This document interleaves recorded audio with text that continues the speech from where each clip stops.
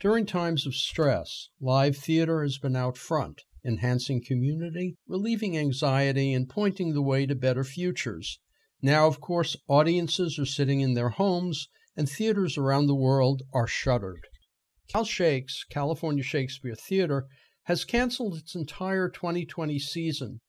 The final plays from Bay Area companies of the 2019 to 2020 season have already been canceled or will be canceled as social distancing most likely continues into the summer.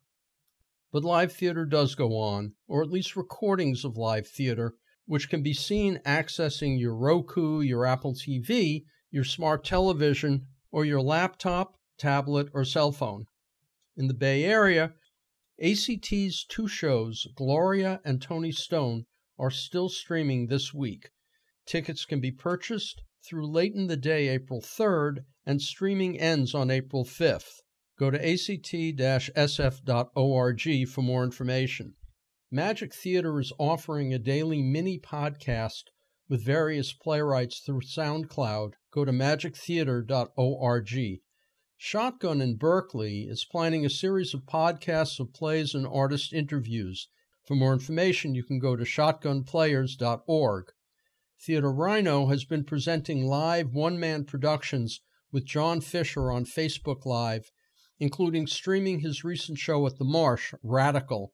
For more information on what's available through Rhino, go to therhino.org.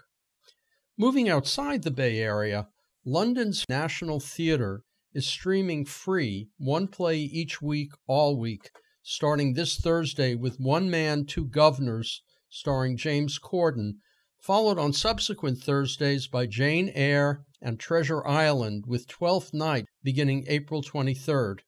You can find those plays on the National Theatre YouTube channel.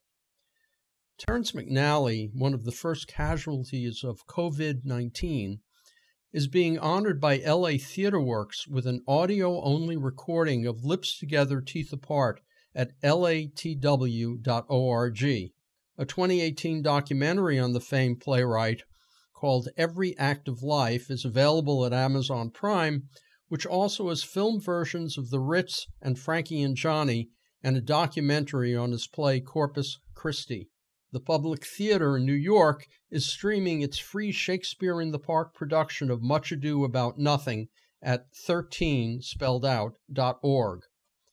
The Metropolitan Opera is streaming free one opera a day from its 14-year series of theatrical recordings, starting at 7:30 p.m. and continuing to 6:30 the next day. You can go to the Met Opera On Demand app on Roku, Apple TV, or Samsung Smart TVs. There you click Browse and Preview, or you can click Explore the app on tablets and cell phones to access the operas without logging in.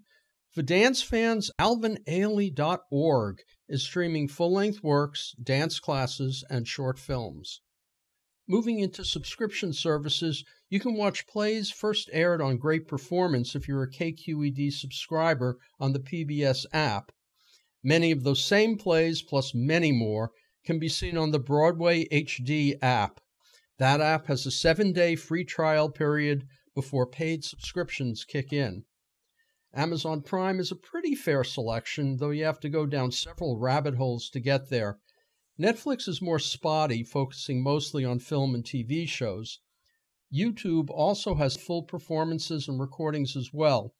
For now, we all have to live day to day and keep our fingers crossed that we will have live theater back on the boards in the late summer and fall. I'm Richard Walensky on theater for KPFA.